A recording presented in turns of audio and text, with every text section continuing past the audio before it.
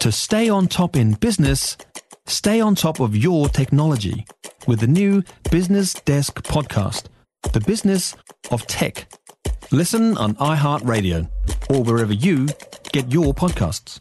We welcome to the program Patrick Smelly. Hello, Patrick. Oh, hi, Andrew. Now, I thank you. You have been looking at this damning report about the Polytech mega merger. It describes the financial meltdown at the new merger. Chris Hipkins has double underlined sort this out in the memo.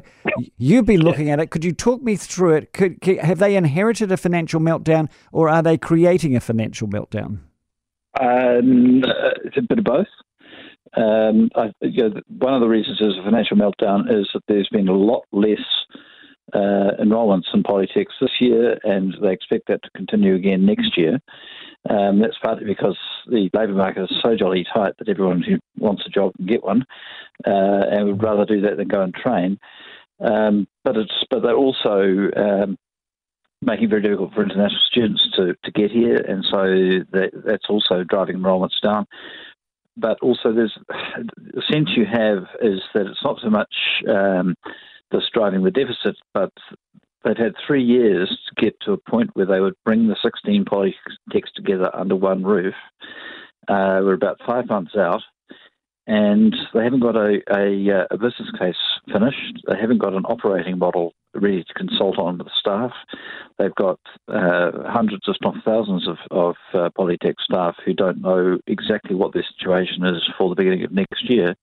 And in this labour market, those people will be thinking, well, where can I go to find something that's a little more secure in the middle of a massive skills shortage? We seem to be succeeding in making our skills training infrastructure much less robust as a result of a very ambitious reform that appears to be not on the rails at the moment. But to give them their due, they have been going through the pandemic. We're talking, online learning. All education institutions have been facing some difficulty. And COVID's had an impact, definitely. It's the worst time on earth. Yeah, I mean, it's just, if we're supposed to be going for a dynamic training sector, we seem at the moment to be heading rather for a situation where money that would go to private trainers is being siphoned off to deal with the deficit in the new mega merged Polytechnic, which itself doesn't yet have proper shape or even decent financial reporting. In fact, at the moment, it doesn't even have a chief executive. The previous chief executive, who was on $670,000 plus a year, has been on leave, indefinite leave, for the last couple of weeks, and there's an acting chief executive in there now who is quite clearly the person who will be doing the job from now on. So, and there's consultants for Africa all over it trying to bring the thing up to speed. But I just think it's dangerous for the government because this is one of these big centralising reforms. Yes. Exactly the same thing is being done in health. And a similar thing is being done in Three Waters. And one of the great things, one of the great attack lines that the national lovers have is say that this is a government that's not good at executing on its big ideas. This seems to be proof that that's the case.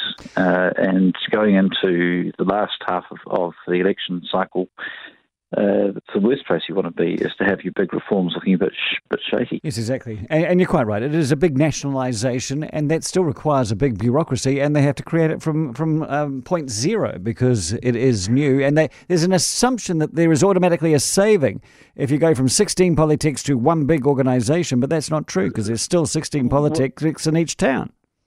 Yeah, there's a massive head office being created, which involves many of the people who previously have been in the senior management teams of those 16 polytechs, not to mention a number of industry training organisations and private training providers who are all looking for new work because the funding's all changing.